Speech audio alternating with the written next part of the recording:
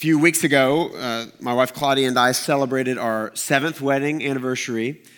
And one of the things that was a bit surprising, there's a lot of things that surprised me about marriage, but when Claudia and I got married, I thought, I've got a pretty good grasp of this woman.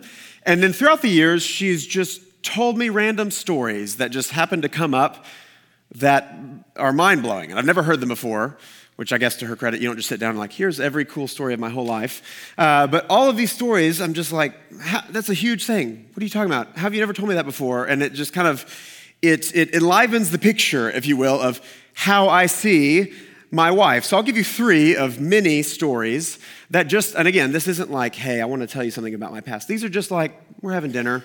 She's like, oh yeah, that time. And then stuff like this comes out of her mouth. A decade ago, she was in a motorcycle wreck in Thailand. Someone T-boned her.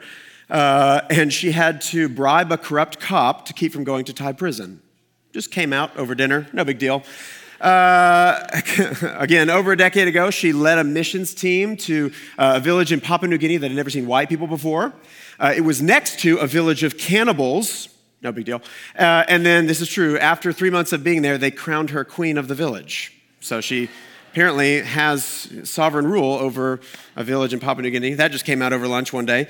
Thirdly, she worked years ago posing as an English school teacher in the red light districts of Thailand, trying to help get women out of prostitution, and had to flee the Russian mob who were following her and stalking her again. So while I was in private school wearing my khaki pants, this is what my wife was doing, right? Across the world. So these just come out. I'm sure there's tons more. And she's like, oh yeah, I just forgot. I'm like, how do you forget that? I have none of those stories. I played football in Texas. That's it, right? That's it. So over the years, I know her. I mean, it's not like, who are you, right? I know her. But these revelations keep coming that just brighten the picture a little bit. And that's similar to what we're going to see about Jesus today.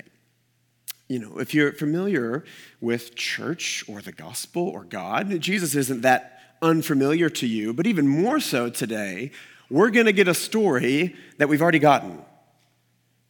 Matthew's going to repeat himself, except some numbers are different. And so the question is, what's going on? Is he just kind of needing to fill space? What's going on here? Why is he saying this again? Chapter 14, we got a multiplying food story. Why do we need another one here? And if you remember, we're in this section in Matthew of Revelation, where we see story after story where Matthew is brightening the picture about who Jesus is and what Jesus has come to do. And that's exactly what he's going to do today. In this repeated, if you will, story, he's going to brighten the picture of who Jesus is, and in fact, in turn, brighten the picture of what our salvation is in a way where you won't be able to read the Bible the same way again. And so he's going to very much brighten the picture and bring these new revelations as we learn about our Savior. So we'll see 3 things as we walk through this passage. We'll learn about our Savior's salvation, our Savior's fuel, and our Savior's servants. Savior's salvation, Savior's fuel, Savior's servant. So let's look at that first one, our Savior's salvation. This will be the main thing we look at today. Look at verse 32. I'll read the whole passage again. Then Jesus called his disciples to him and said, I have compassion on the crowd because they have been with me now 3 days and have nothing to eat. And I'm unwilling to send them away hungry, lest they faint on the way. And the disciples said to him, where are we to get enough bread in such a desolate place to feed so great a crowd? And Jesus said to them, how many loaves do you have? And they said, 7, and a few small fish. And directing the crowd to sit down on the ground, he took the 7 loaves and the fish, and having given thanks, he broke them and gave them to the disciples, and the disciples gave them to the crowds. And they all ate and were satisfied. And they took up 7 baskets full of broken pieces left over. Those who ate were 4,000 men, besides women and children. And after sending away the crowd, he got into the boat and went to the region of Magadan. So let's remember where we've been. Remember, you don't just have random isolated stories in the Bible. Every story is in a context. So let's remember where we've been. We saw last week, Jesus and his disciples left and came to, we saw in verse 21 of Matthew 15, this region of Tyre and Sidon, which is a Gentile region. And in Jesus' day, Jews and Gentiles don't like each other, right? To a Jew, Gentiles are unclean. So we saw last week, the disciples are a bit uncomfortable being there. We saw Jesus encounter this woman who's begging for mercy, and the disciples are like, can you deal with her and send her away? Uncomfortable. And we saw Jesus go back and forth, called her a dog. Tim unpacked some of those things for us. And as we see this woman's great faith, the next thing we see is Jesus begin in this Gentile region to minister to this great crowd. So if you have your Bibles, look back at verse 30. This is the last thing we saw last week. It's where we ended last week, and it's the same scene that we'll pick up today, okay? So, and great crowds came to him in this Gentile region, bringing with them lame, the blind, the crippled, the mute, and many others, and they put them at his feet, and he healed them, so that the crowd wondered. And when they saw the mute speaking, and the crippled healthy, and the lame walking, and the blind seeing, and they glorified the God of Israel. So there's this great crowd in front of Jesus. He's healing them, and then we pick up our story today, and we see this has been going on, this healing, for 3 days. 3 days of you wake up, Jesus ministering to the blind, the sick, the lame, the crippled, then they go to sleep. You wake up again, do the same thing again, you go to sleep, wake up again, do the same thing, and now in our story, it's time for them to move on. It's time for them to go back to a Jewish region, but Jesus has a deep conviction he can't get rid of, where he is compassionate for these people. They've been with him 3 days, there's no food, and so he calls his disciples. He knows it's time to go, so he calls his disciples to himself and says, I've got compassion for these people. They've been with us 3 days. They've got no food. We're not sending them home like this. If we send them home like this, we're in this desolate place, kind of in the middle of nowhere. They've got a long walk ahead of them to finally get home. And if we send them home, they're probably going to pass out on the way. I'm not going to let that happen. Okay, so that's the situation. He's called his disciples. He's let them know, I have compassion. I know you don't have compassion on these people, but I have compassion on these people, and I'm not going to let them go wander off home where they'll certainly pass out on the way. And so he's got this compassion. That's the scene of the story. And then the disciples respond to Jesus. Now, as you're seeing this story unfold, what would you expect the disciples' response to be? We're in this desolate place with a big crowd. I want to feed them, Jesus says. What would you expect the disciples to say? Probably, I'm assuming what you just meant by those mumbles, was you probably expect the disciples to be like, cool, you're going to do your food multiplying thing you just did again, right? Remember like 2 seconds ago when you multiplied all that food? I guess you'll just do that again. That's what you would assume they would say. Is that what they say? No. Look at verse 33. And the disciples said to him, where are we to get enough bread in such a desolate place to feed so great a crowd? So apparently they've forgotten that Jesus has just multiplied food, and their question's a real practical one. We're in the middle of nowhere. We've got no food. Uber Eats doesn't exist yet. That's in the Greek. But like, how is food going to get here, Jesus? Very practical question that they've asked before. And so they ask that. Now, what would you expect Jesus to respond to that? Hey, remember 5 seconds ago when we were like in an exact same situation? I'm going to do that again. That's how. Now, is that what Jesus says? No. He's not as short-tempered as us, right? He's patient with them, and he simply just asks them, how many loaves do we have? How much food do we have? They say we've got 7 loaves and a few fish, and it unfolds as the last story. He tells the crowd to sit down. He takes the bread. He thanks his Father for the food. He breaks it, gives it to the disciples. The disciples then take it to the Gentile crowd in verse 37, and they all ate and were satisfied. And they took up 7 baskets full of the broken pieces left over. So notice, this isn't just, hey, I'm worried about them passing out. Let's give them a power bar equivalent of food so that they can make it home. And it's also not, fingers crossed, hope it's enough for this giant crowd. There's total satisfaction in Jesus' provision. They all ate and they're satisfied and there's great abundance. Just like last time, there's much that is left over. And then we see in verse 38, they leave. After his compassion leads to him feeding them and there's satisfaction and abundance, they leave. They go back to a Jewish region, leaving the crowd. And that's the story.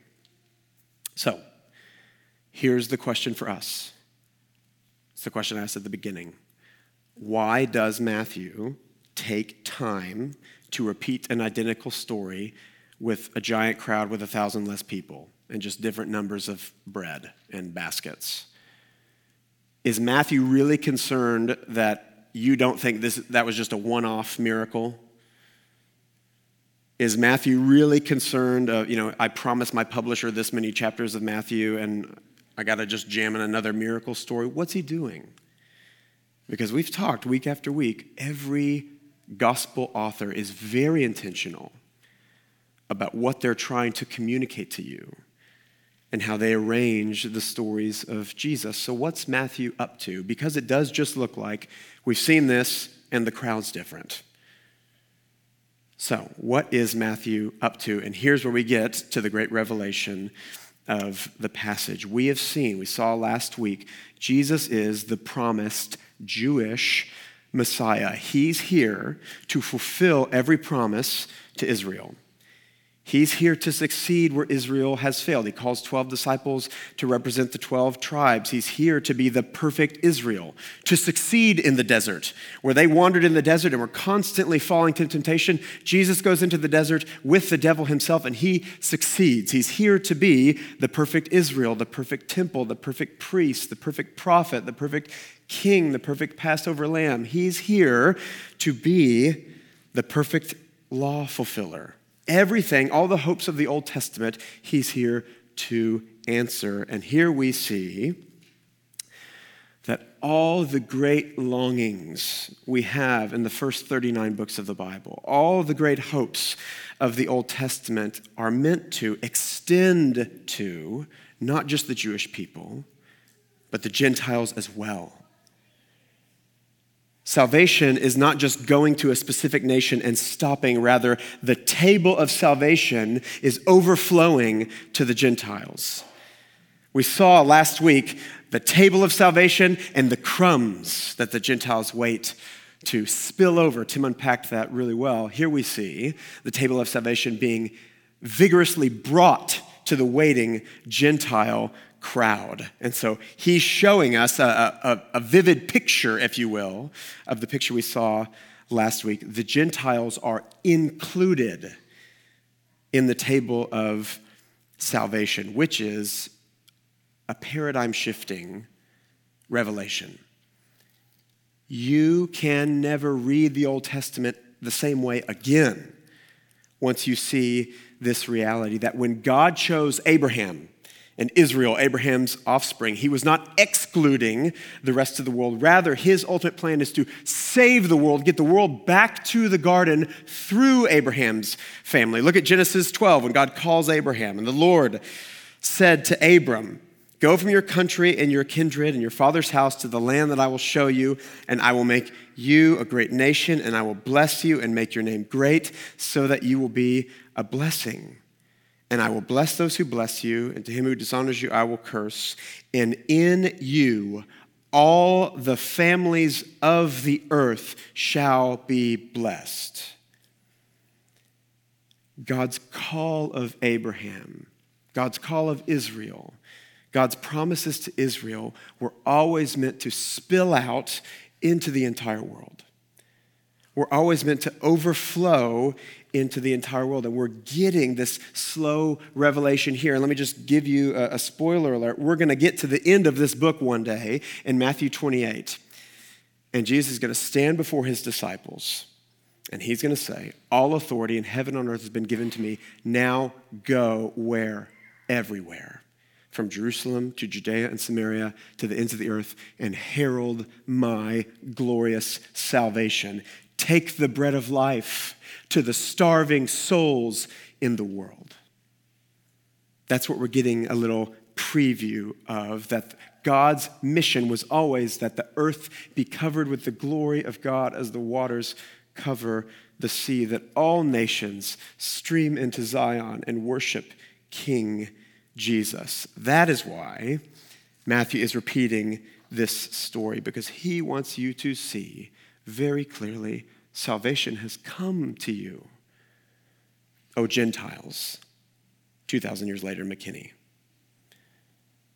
He wants you to see the wonderful table of salvation spilling over not just in crumbs, but in abundant satisfaction. The bread of life being brought to you and put in your lap. Another way Matthew brings this out, you might be wondering about the numbers. We'll see next week. Lee will preach a passage where Jesus highlights the number of leftovers they've had in the 4,000 and 5,000 story. So notice a couple things. Look at verse 34. Jesus asks, how many loaves do we have? And they say 7. We see the number 7 just repeated all throughout this passage. You ever wondered, why does Jesus ask that pointless question? It doesn't matter how many loaves you currently have. You're about to have enough for 4,000 plus people. They could say, we have 0 loaves. And he would say, fine, that doesn't limit me in any way, right? Matthew's drawing your eyes to something. How many leftovers do we have in verse 37, I believe? 7. And so if you remember back to the feeding of the 5,000, there were 12 leftovers. Again, Lee will preach on this a little bit next week. But most commentators will say what Matthew's trying to highlight is the Jewish number 12 is meant to represent the 12 tribes of Israel. So you think the feeding of the 5,000, which was to a Jewish audience, salvation is going to the Jews. And then the Jewish number 7 is meant to be a number of completion. And so most commentators will say Matthew's hinting here with these two stories of Jewish salvation spilling over to the Gentiles in a way that is complete, right? God's complete salvation, God's perfect, complete salvation. So there might be some hints there as well. But again, that is what Matthew is trying to show you. That's the revelation of this passage. Jesus is not just the Savior of Israel, he is the Savior of the world, which is incredible news for you, which is very good news for you, because this is you we're talking about. You're in this crowd. You're a Gentile, to my knowledge. Most of you, if not all of you, are in this crowd. Let me give you a spiritual picture of your life, the spiritual reality of your life. Every one of you, me included, we were born in a prison cell, in a maximum security prison next to an active volcano. And there's no way out. There's no hope. Your cell door is shut. There's no way that you could be delivered. You feel the rumbling beneath your feet. You never know when the day might come that that volcano will erupt and you will be done. And you hear there's another cell block that is really hopeful because they've got all these promises that someone's going to come deliver them one day. And the most you can say is, good for them. That doesn't affect me any. And so you remain hopeless. You're destined for destruction until a day comes when you hear your cell door unlock and slide open. And you see the deliverer has actually come for you. And as he leads you out of your cell and out of the prison, you learn a bit more about him. And he's not just a random deliverer, he's a king. And in fact, he's the king. And he's not just leading you away from the volcano so that you'll just not die. He's leading you to his kingdom, where you're going to sit in his courts with him. In fact, you're going to dine at his table with him forever. That's the picture that Matthew is painting. And it's the reality of everyone who's met Jesus in this room. That's the reality of your life. Now, here's the moment where that reality is either intellectual knowledge or life-changing knowledge.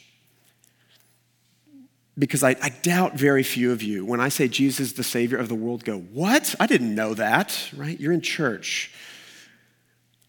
Unless it's your first time, in which case, welcome, right? I doubt that's not breaking news to you. So here's the moment. Is this just Jared just giving us information that we've already had before, or something that is genuinely life-changing? Because you might say, Jesus is the Savior of the world. Yeah, I know, but here's my question. Do you know? Have you heard your cell door unlock and slide open? Have you seen your Savior's hand extended to you?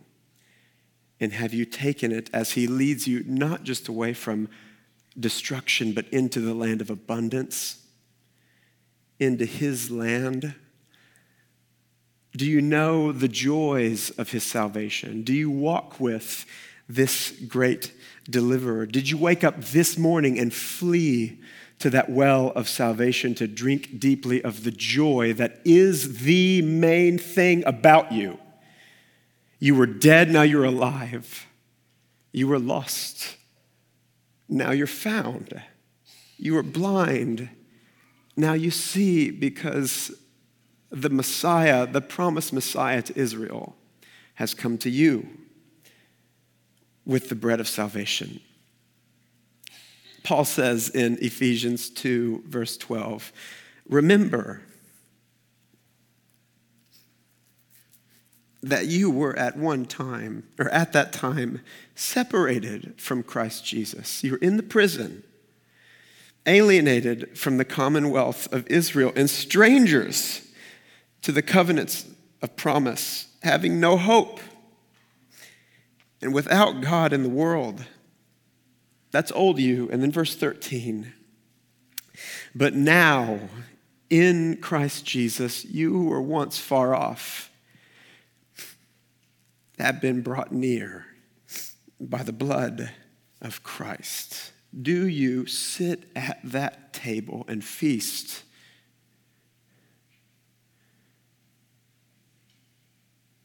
When you wake up, does that Ephesians 2 reality of your life, that is the primary reality of your life, saturate your mind and fill your heart with joy, the joy it was meant to fill your heart with? I was lost and now I'm found. I was separated, but now I've been brought near. And there may be some of you who are still sitting in your prison cell. The door's been open, his hand is out. But either you don't really think the volcano's gonna erupt, or you don't trust him, you trust more in yourself. Let me just lovingly tell you, there will come a day when his hand is withdrawn and the volcano erupts. And so flee to him while his hand is still extended, because it is extended. It's extended with great compassion and mercy.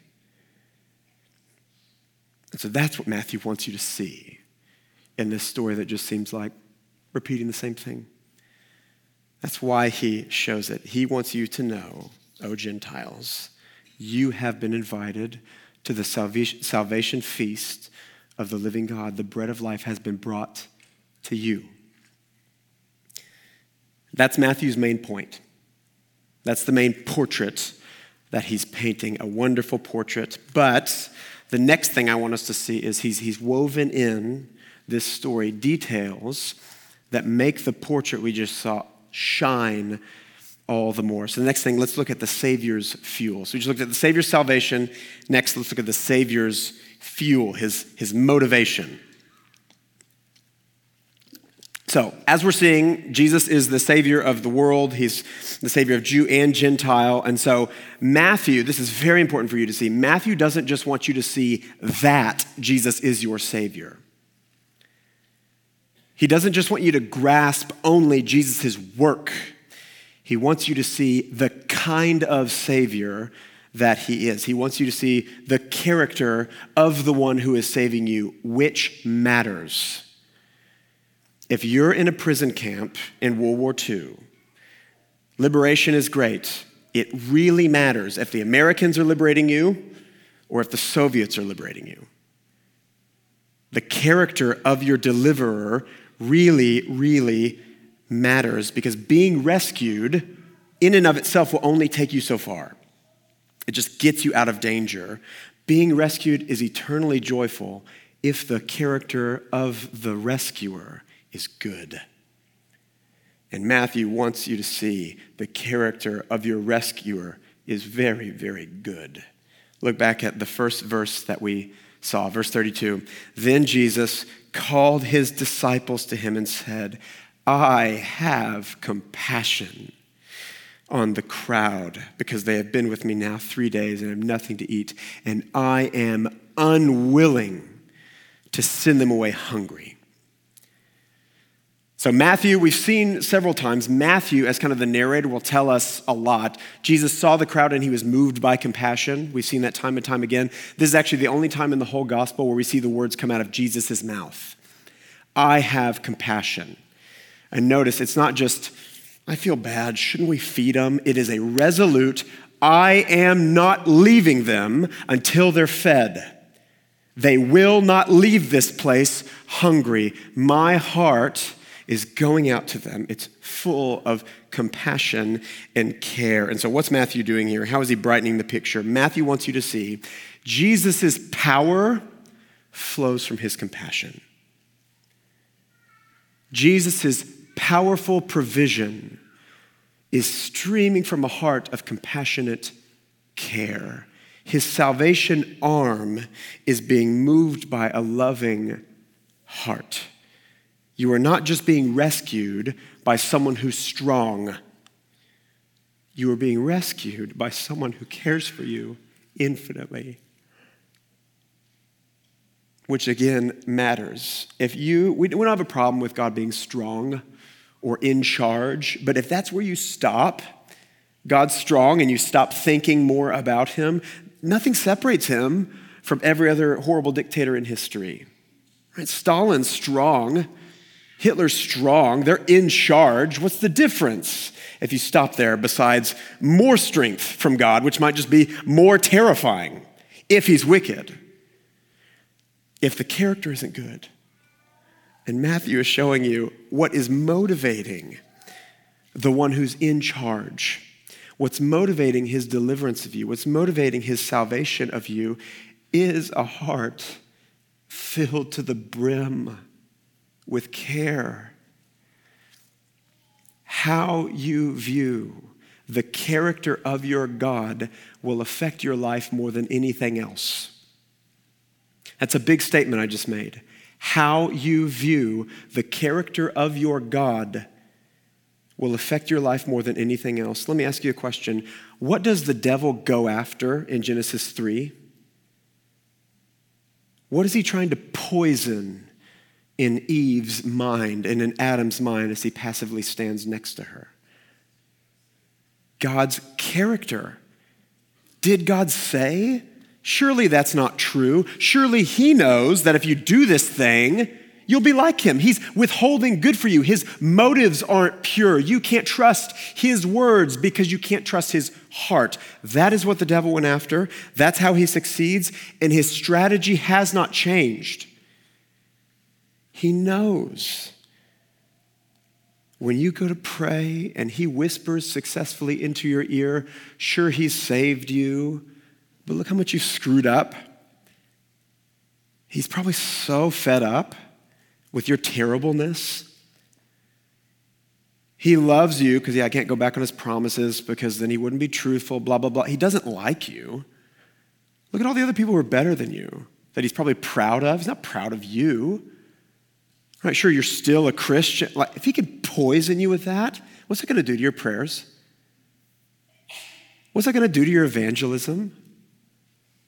What's that going to do when you go through unthinkably painful things and at best you've got in your mind an indifferent, distant God who's waiting on you to do better? The devil does not want you to see what the scriptures are screaming at you,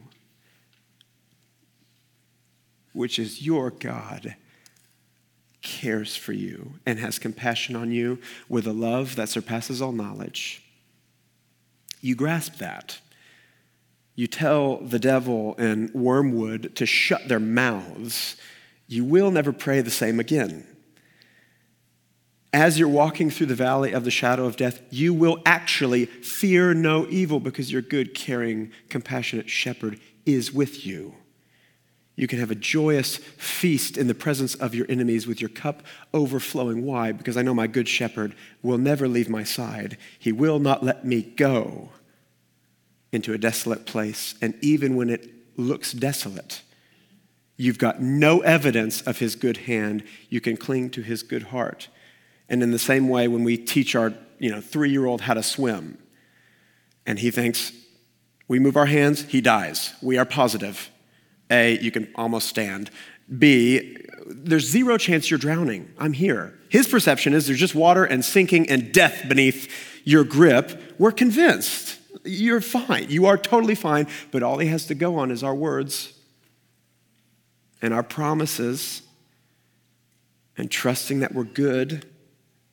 And please see God speaking to you through his word saying, I'm good. Your weakness draws me closer to you. It doesn't make me revolt in disgust. Your failure is why I sent my son to succeed where you didn't. And so it's an opportunity to you to flee to his open, merciful arms. That's what Matthew wants you to see. Not just that he is a rescuer, but the kind of rescuer that you have. John Newton, the author of Amazing Grace, was also a pastor and is most well known, besides Amazing Grace, for his letters. He was just a profound letter writer, would write to people in his congregation, and he wrote to one congregant who was wrestling with this, someone in his church who was wrestling with this reality, felt like God had abandoned him, and he just said this long, beautiful letter. Every angst you have, he sees, and he's measured out how much compassion, it fills his heart with compassion. Every hard season, he's measured with the same love and wisdom that he measured the heavens. And he closed by saying this, what then shall we fear? Or of what shall we complain when all our concerns are written upon his heart? And their management to the very hair of our head are under his care and providence. When he pities us more than we can do ourselves, and he has engaged his almighty power to sustain and relieve us. Jesus' power is flowing from a heart that is compassionate. That's the Savior you have. That's his fuel. That's what drives him and motivates him to act. That's the second thing we need to see to brighten the picture. One more thing I want us to see before we close.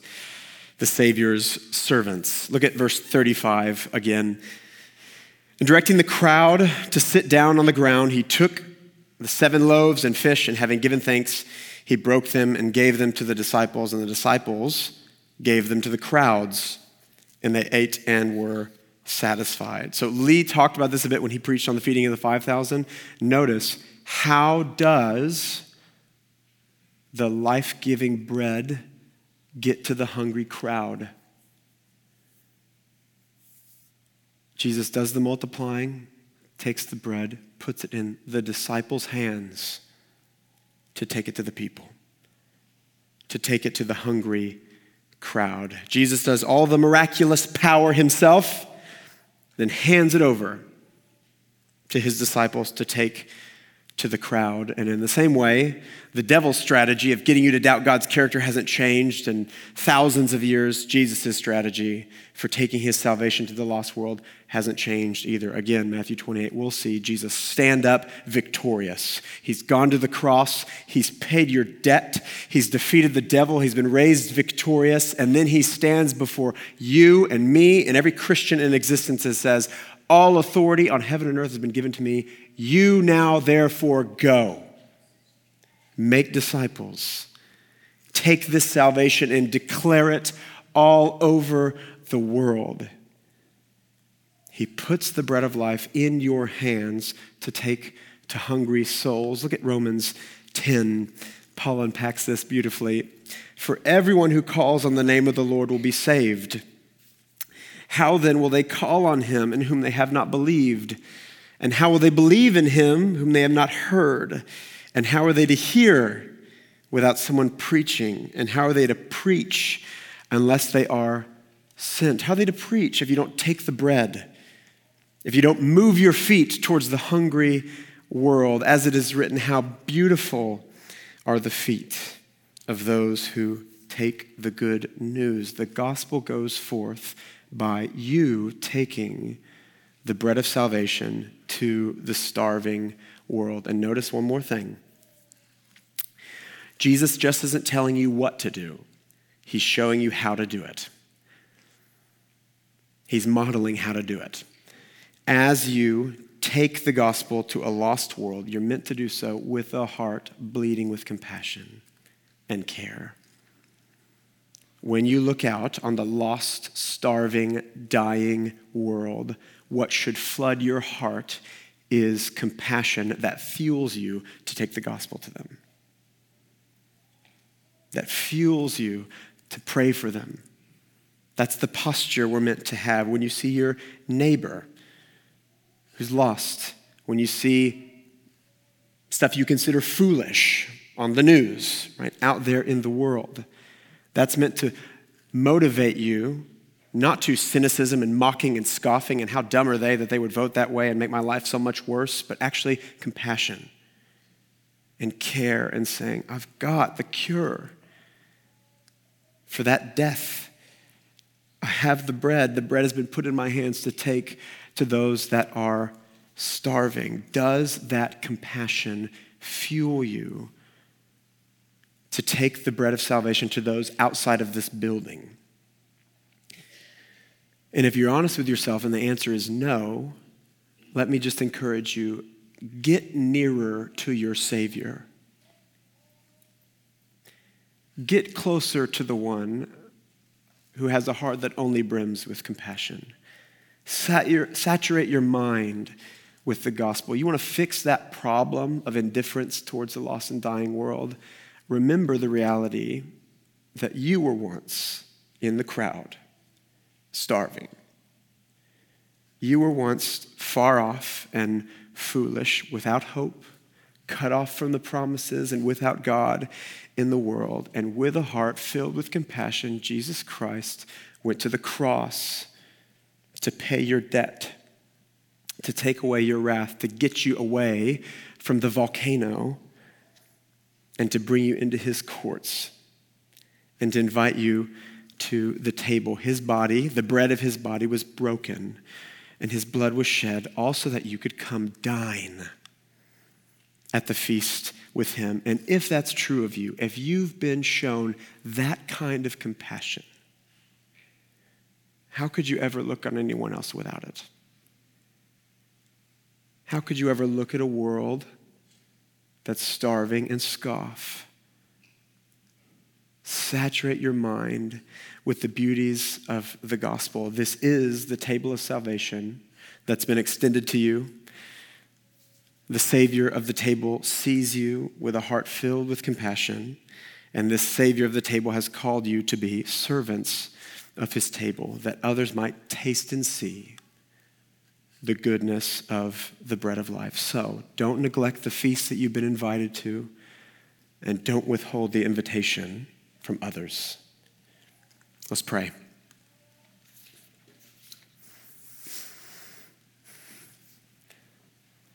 Father, again, we pray as we always pray. All these things are supernatural.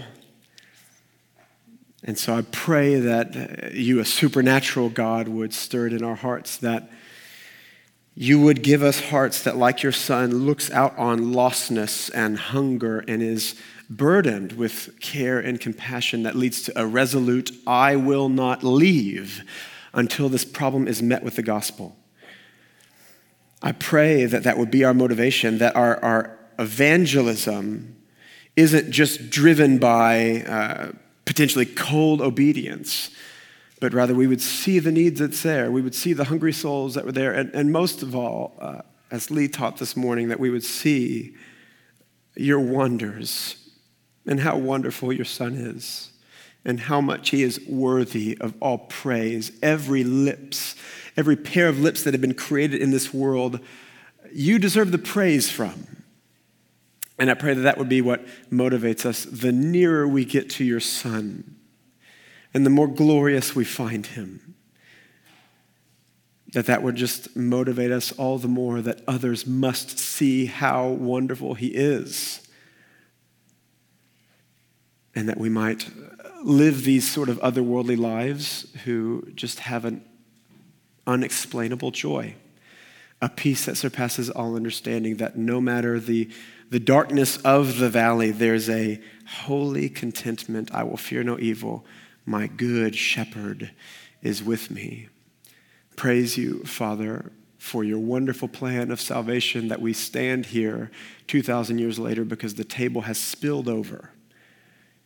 And you've invited us not just to dine with you, but to join your family, to be your adopted sons and daughters, that the love you poured out on your Son for all eternity might be poured out on us. Let us live there by faith. We pray in your Son's wonderful name. Amen.